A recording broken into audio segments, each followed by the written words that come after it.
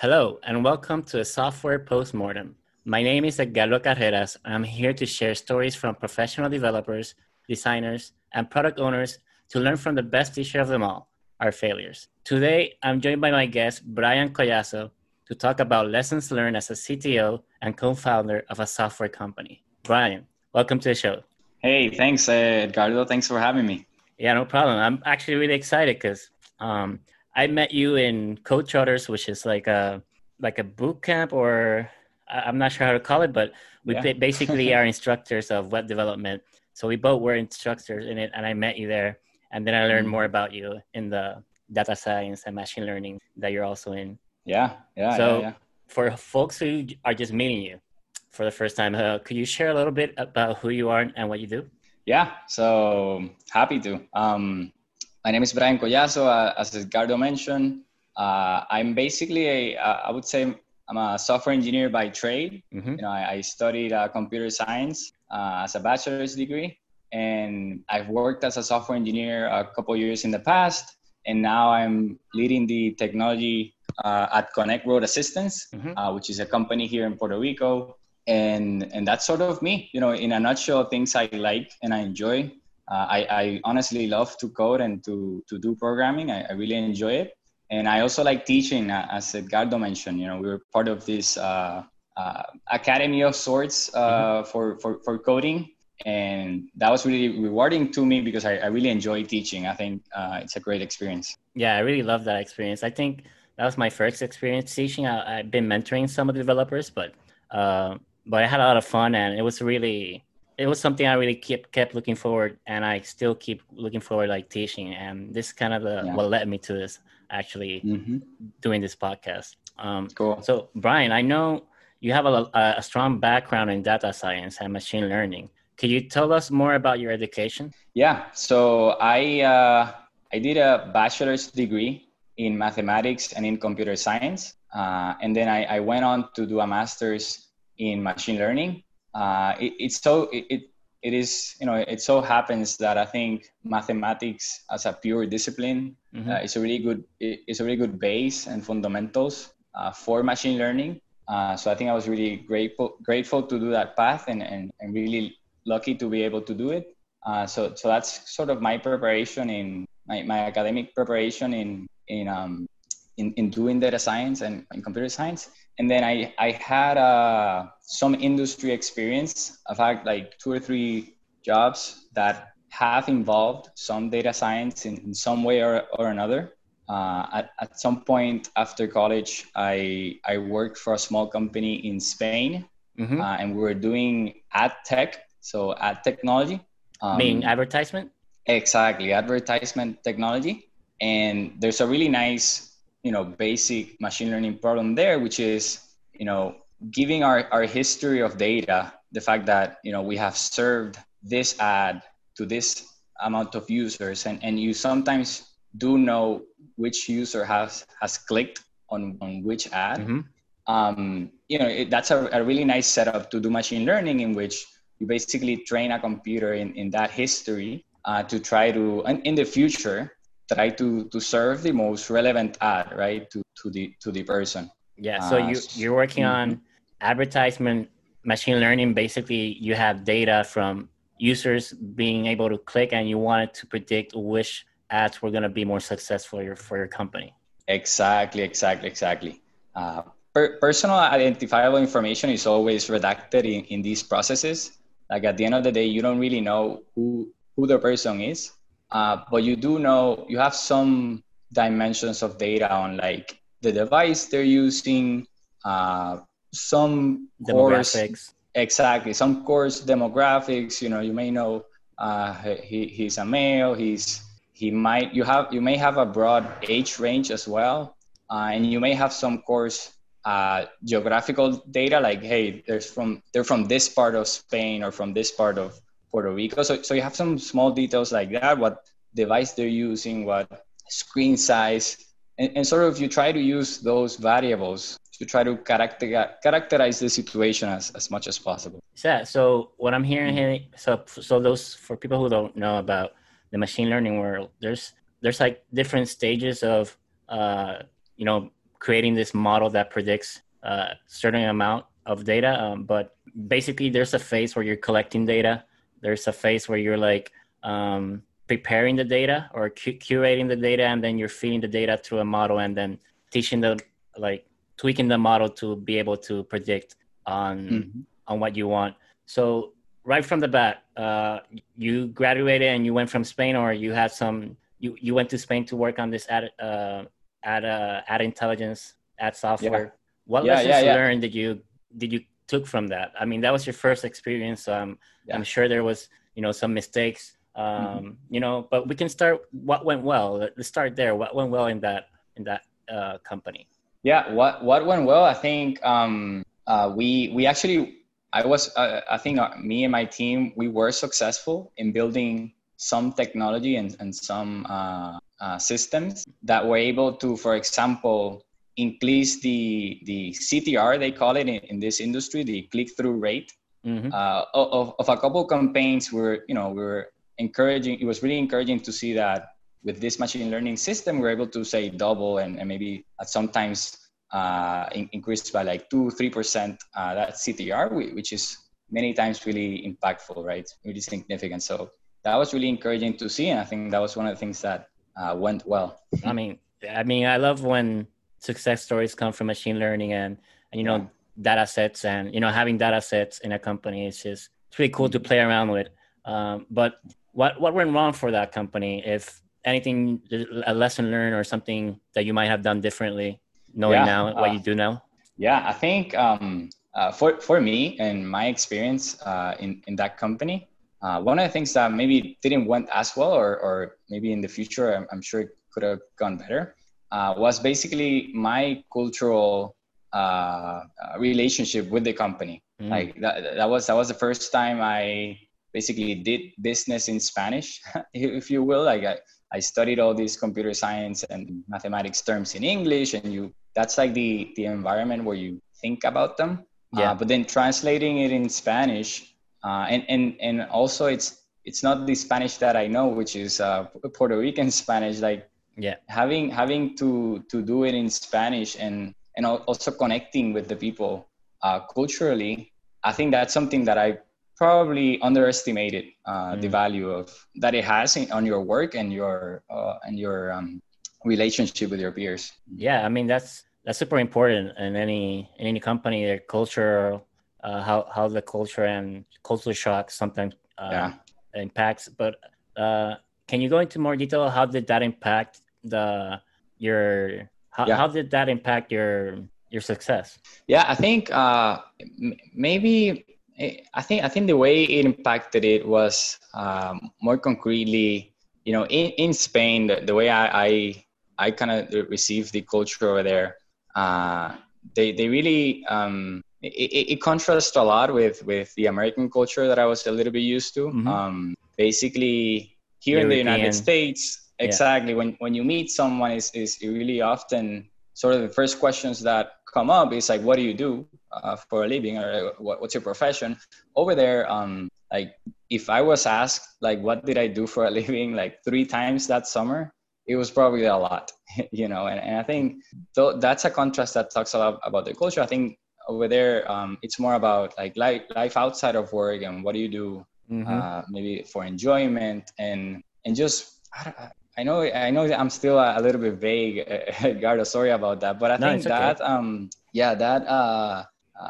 that place where they are coming from and seeing the work was just different from the way I was used to seeing it, and so it's just a little bit. What is it? There's a little bit of friction in terms of how I see the work and how they see it, and so. No, I completely get you. I completely. Does that make sense? Yeah, no, definitely. What I'm getting here is that your day to day was riddled with it was hard to work with the team, basically communicate with the team on a exactly. So it was really hard for you to move things forward.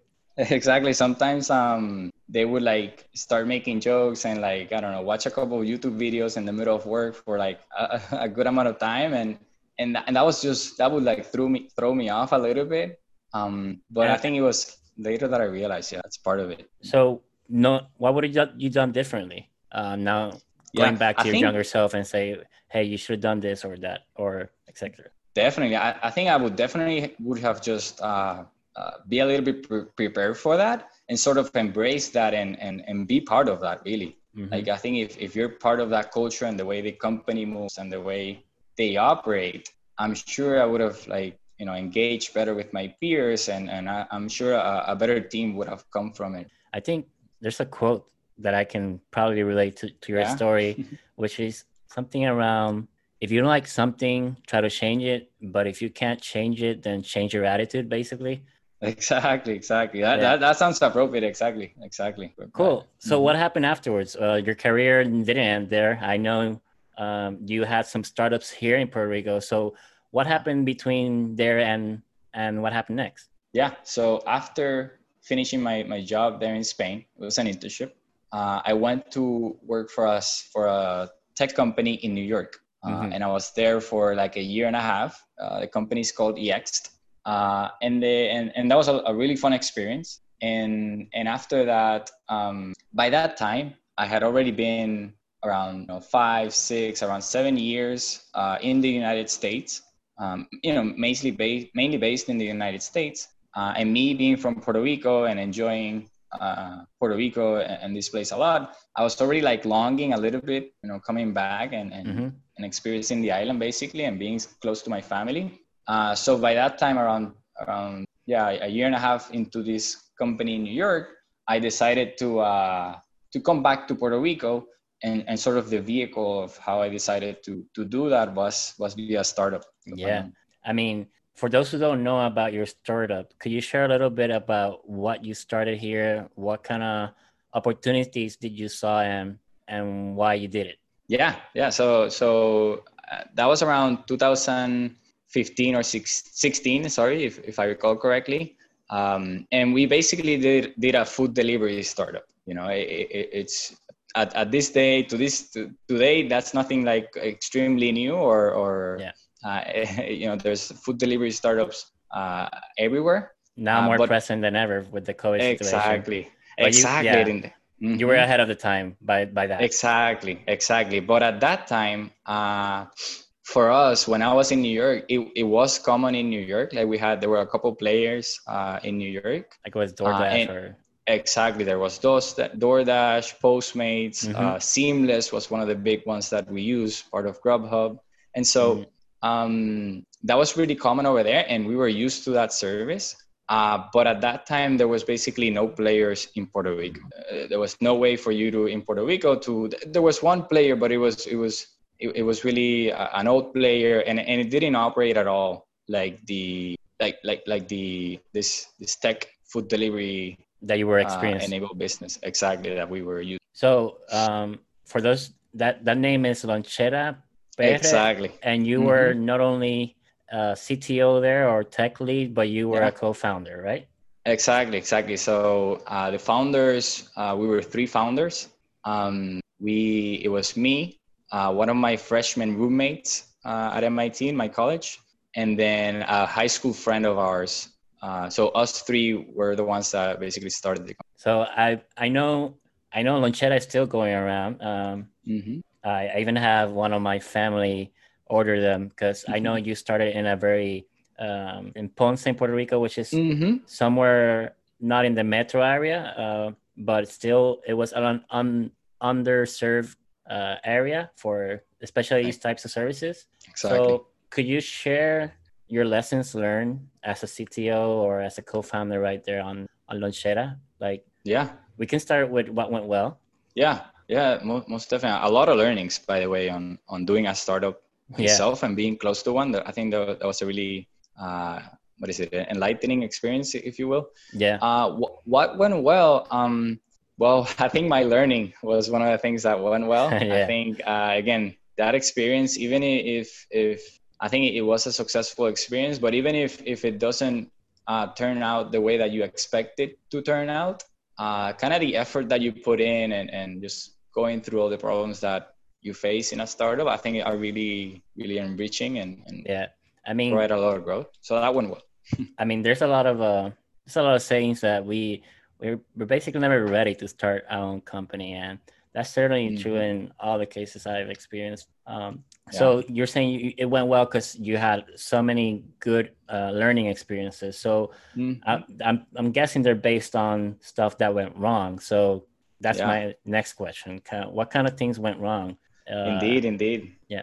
Yeah, many things went wrong for sure, and a lot of things went well, but also I think the ones, as you say, I do agree with that saying that one learns a lot from the mistakes and the things that go wrong.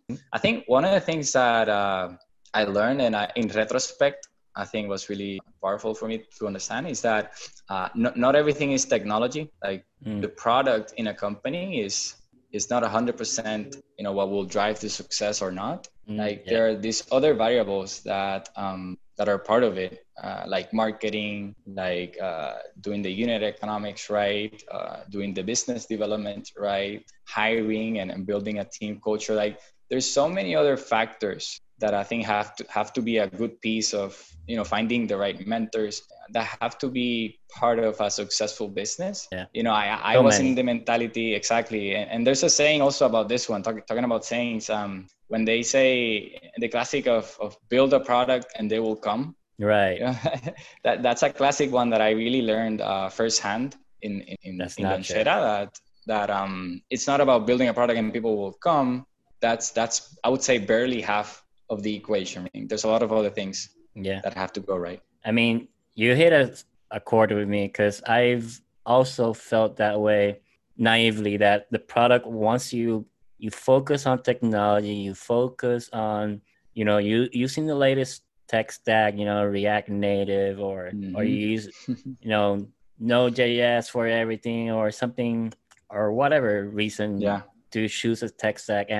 And that will be, build the best product you can, go all in with that, and then hope that everything goes well. And that has been a learning experience for me too, where, as you say, there's so many variables. You might have the best product of them all, but you're not accounting for so many other things. Like maybe your product is the best in the market right at the moment, but it requires for the users to change a habit. And usually people will not change. It's a lot more cost. It costs for them to change to a better product. Even though the product is better, doesn't mean that the users are going to use it because they're just more used to, doing it in Excel, for example. 100%. So I know. Go ahead. I know. Sorry. I know there's Go ahead. No, you go ahead. This is your show. No, it's no, not at all. It's your show. I was just going to say that. Guest. Go ahead. Exactly that. I completely agree with that, and that there's even a term for that. This term I've heard it before. They call it the switching costs. Sometimes people are doing their thing and they feel so comfortable and accustomed to that approach. That sort of switching to whatever solutions you're providing has a cost. Indeed, 100% agree. And also the marketing. You can have the best product of them all, but if you don't know how to reach the people who would use it or have the best strategies on how to do it, because we sometimes never think about that moment where the user actually sees your product in the market and how it goes by. So a lot of engineers and designers, we think about building the product, but we never think about that day when the product sees when the client sees or the user sees the product on the shelf and sees the marketing promotion. And that's something like kind of the gateway decisions are made so quickly in that stage where we kind of ignore it until the last moment. And we invest so much in our tech, on our product, without even testing those ideas out in the market beforehand. So I guess I know I wanted to see if there's also, because I'm very interested, and maybe some of our audience are interested in the machine learning. I know you gave a talk about machine learning and here in Puerto Rico, talking about your experiences in how you use data to enhance your delivery services. Can you share that with the audience? With that, how was that process like? 100%. I think in Lonchera we had a couple interesting pieces of technology.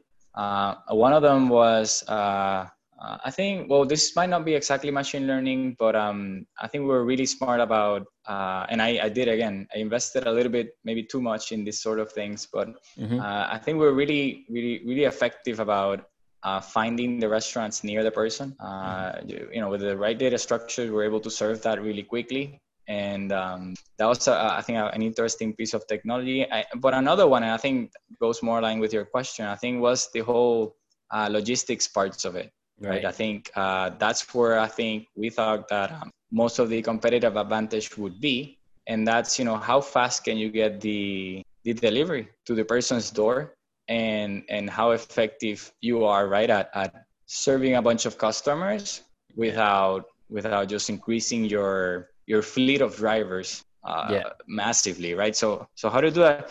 And in that case, in Lonchera, I think the clear application of machine learning was in terms of that logistics. If you have, and we sort of did some of this work in Lonchera, but if you have with enough amounts of data, you can build nice like distributions of where in what geographical area and in what time orders seem to pop up, and like to what destinations.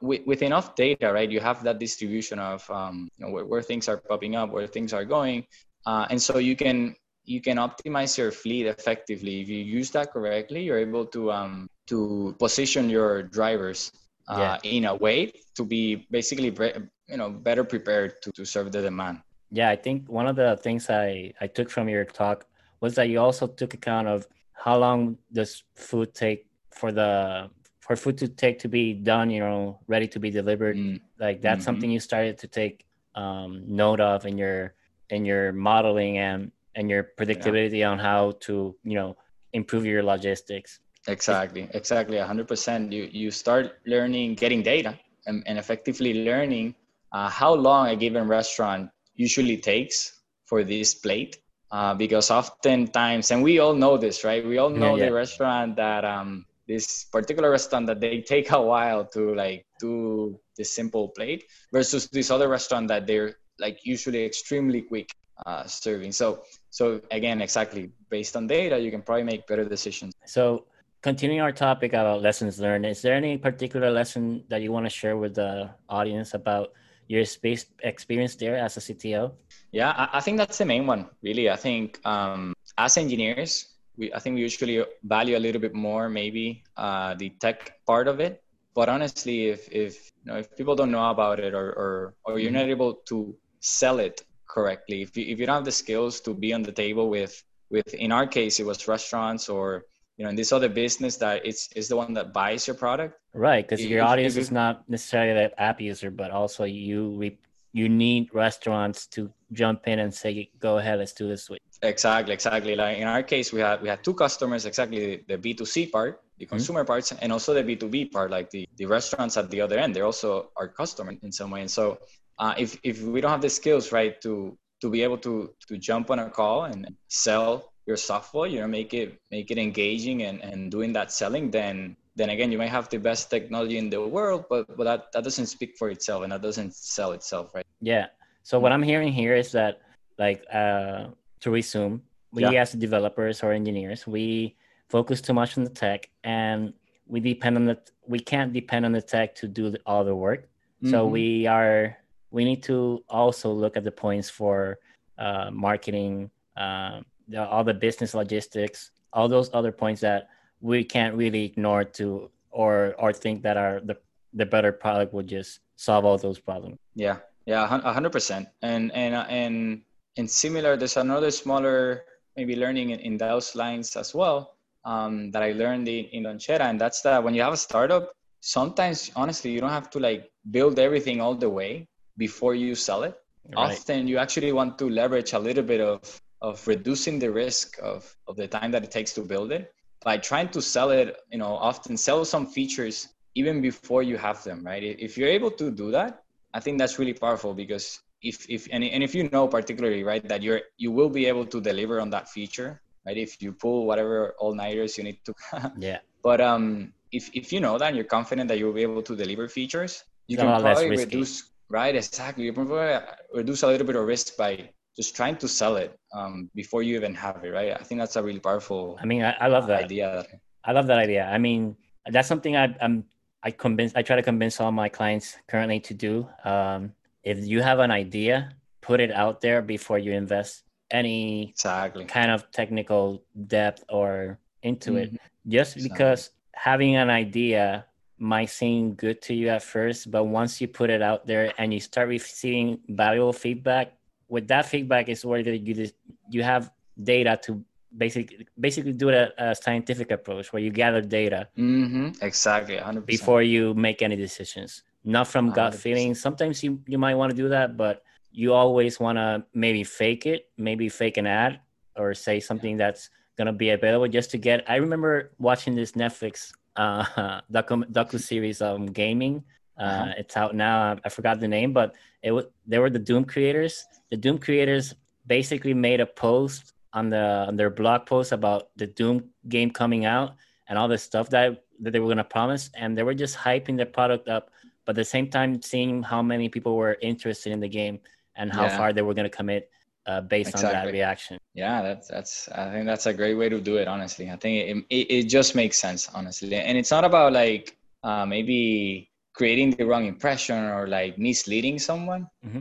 Honestly, it's mostly about getting yourself feedback about what is it that you really need to build and de-risking a little bit the operation. Well said.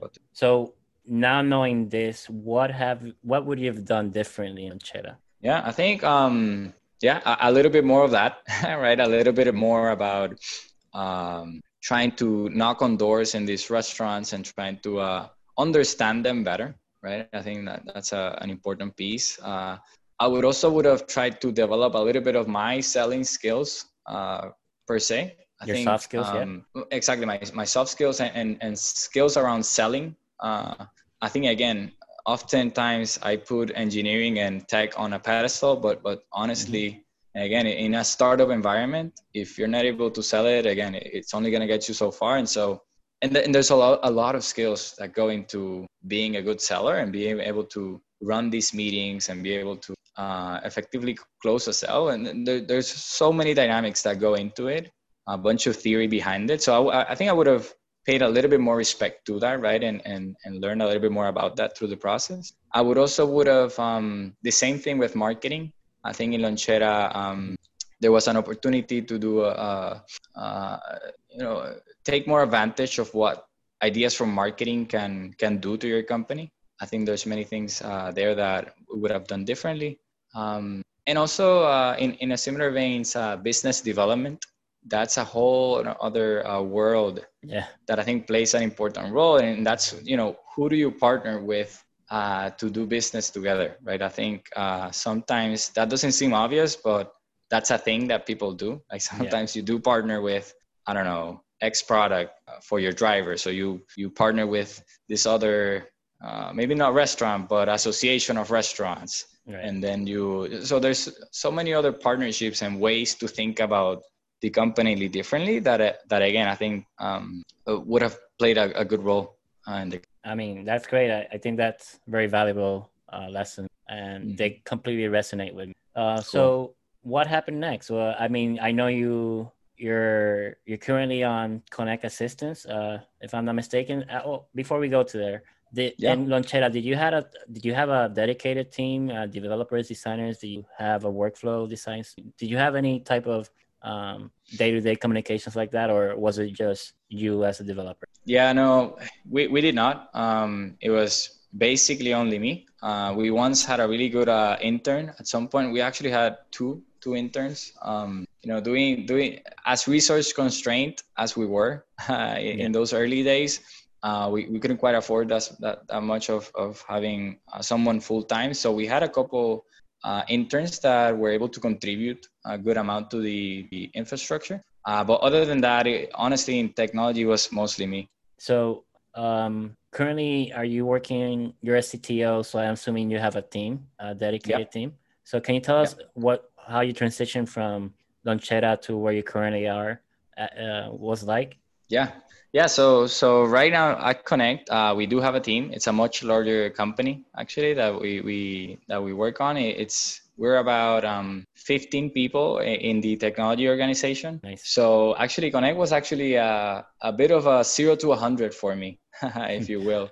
I had some small experience managing interns. In the past in New York, I was able to manage an intern in Lonchera, Copo, and then in Numerator, which is the company that I worked in between Lonchera and Connect. Also, but very basic managerial experience. Mm-hmm. And then in Connect was a little bit of a 0 to 100 to me. So, to your So, question, a lot of things changed. so I'm guessing there's a lot of lessons learned too, because Indeed. going from a self-sustain and being managing yourself to managing a team of 15 people, I know the responsibility that it takes, and it's not as easy as it looks. So Yeah. how was that transition like for you? Yeah, it's been tough. There's no, yeah, I'm not gonna, what is it, cover the sun Mm-hmm. with my hand. It's Yeah. been really tough. I think doing that transition from a software engineer to a manager, it takes a lot of effort. And I think one of the learnings that I've had in this transition, I mean, one of them, because there's been a bunch, is that, when you're a manager, it's sort of, I think it really stops being about you as a person. It starts becoming 100% about the team, if you will.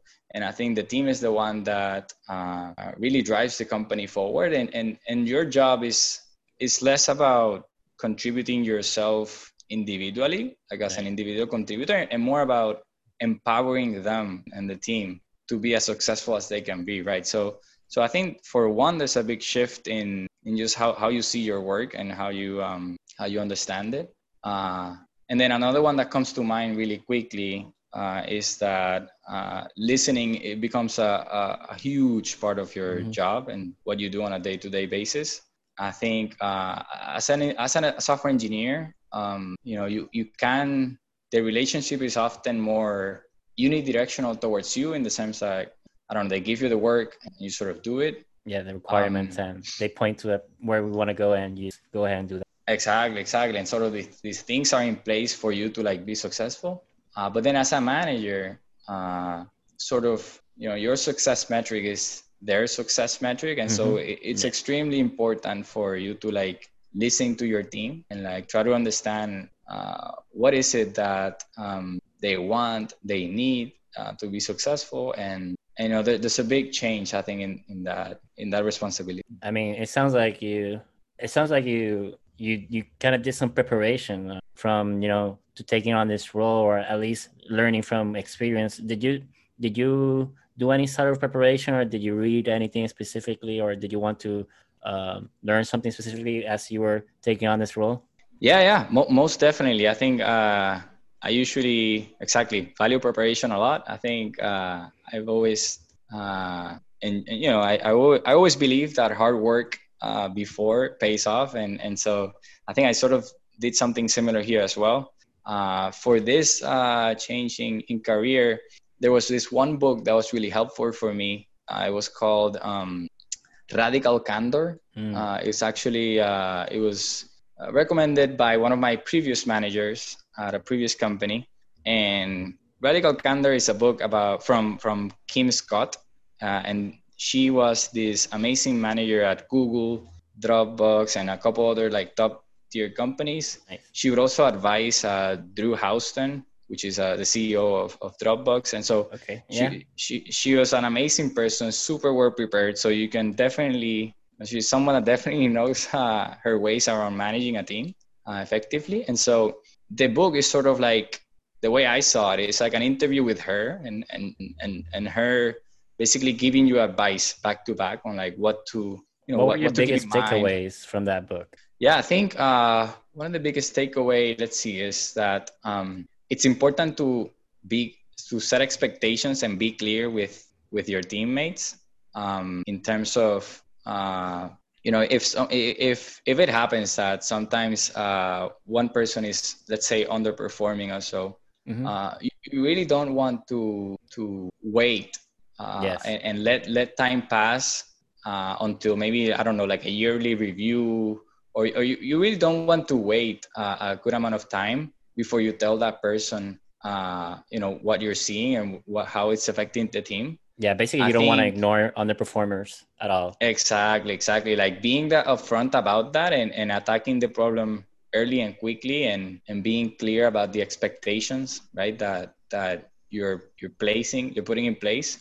Doing that early and quickly is one of the advices she mentions in the book, and I think it makes a lot of sense. That's a great advice. Yeah, I mean, Mm-hmm. sometimes talking from experience, when I was also handling a team of 12, we had one particular developer that was underperforming, and Mm-hmm. my manager was doing exactly that. He wanted to be nice and didn't want to confront it.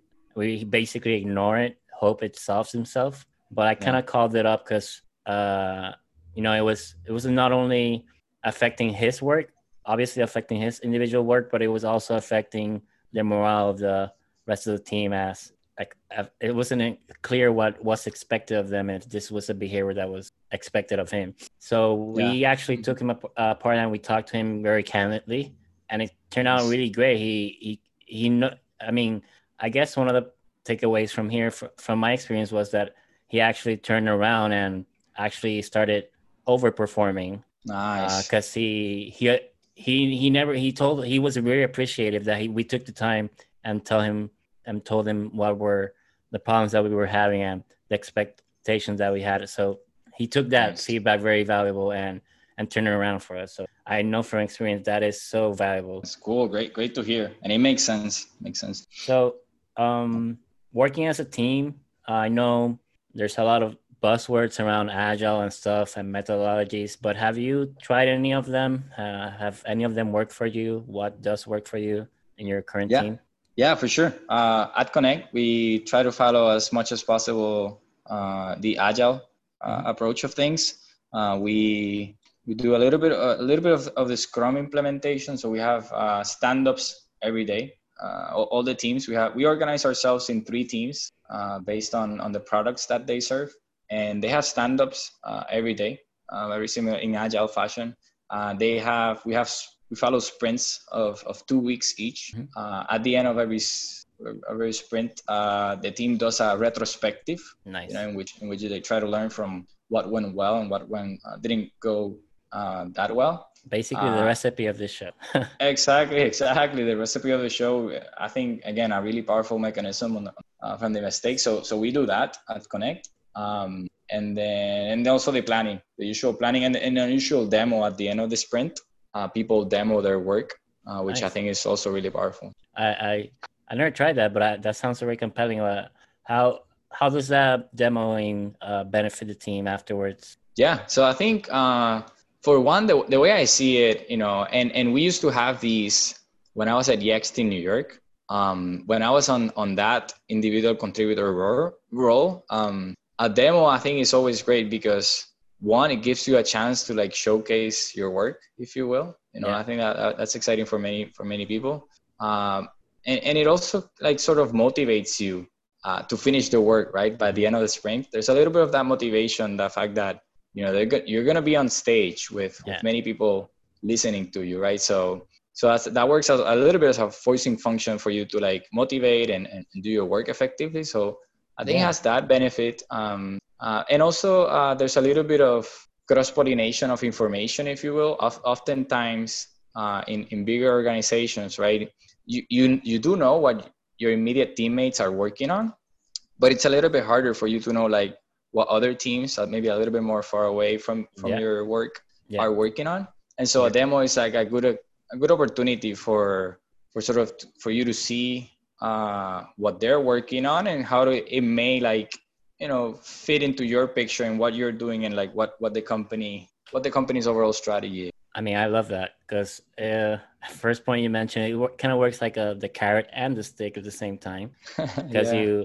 sometimes I feel like when I'm in where the team is doing sprints and where I have experiences where we haven't done retroactive steps to see what we're doing, and especially like demos like that. But the team starts losing motivation because it's like, okay, I worked on this feature exactly, but it never got really acknowledged, and we're just working on the next sprint, and you never feel that sense of accomplishment since you're basically burning out without any feedback. And also having cross organization teams, like the marketing team knows that there's this new feature this developer worked on, which might help them communicate better the product, which helps you, as you say, the cross-pollination of information. Exactly. It's really great.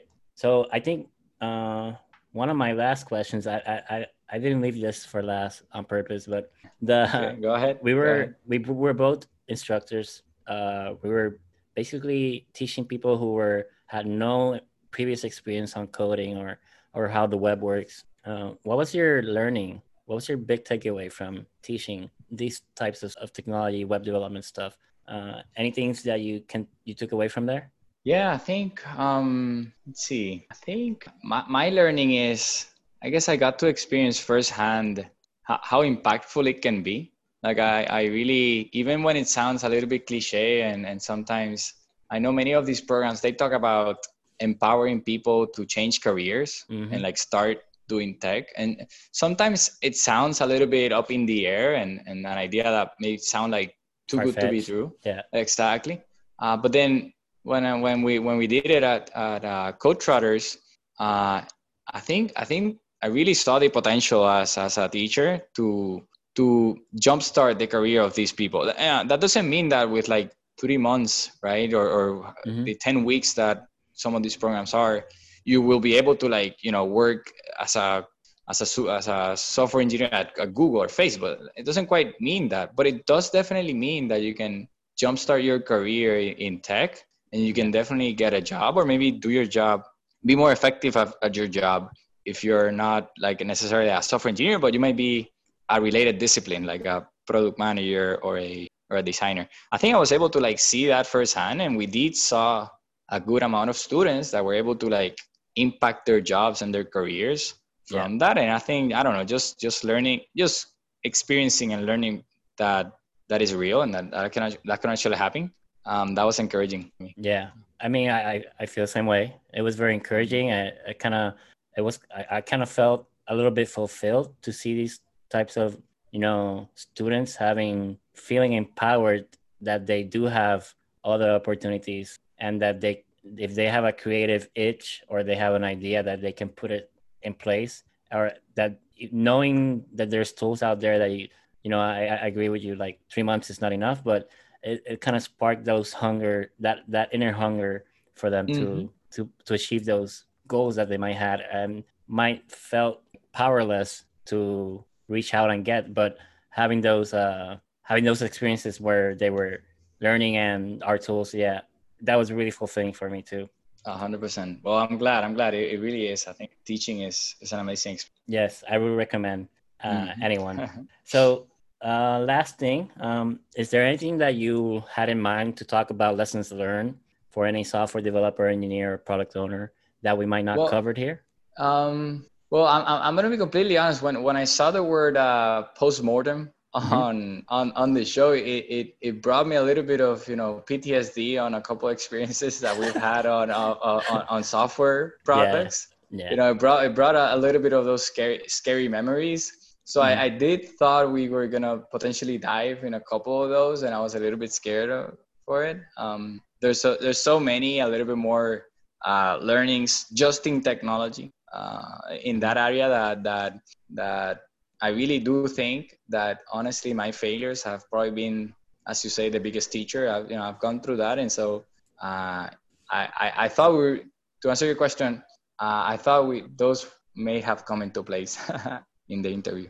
Oh, nice. So I usually, software developers or engineers, when they hear software postmortem, they think about specific incidents that brought the database down or the production value down. Exactly. I guess we could go into those details, but I guess there's so many experiences that I know you had that we just went over them quickly.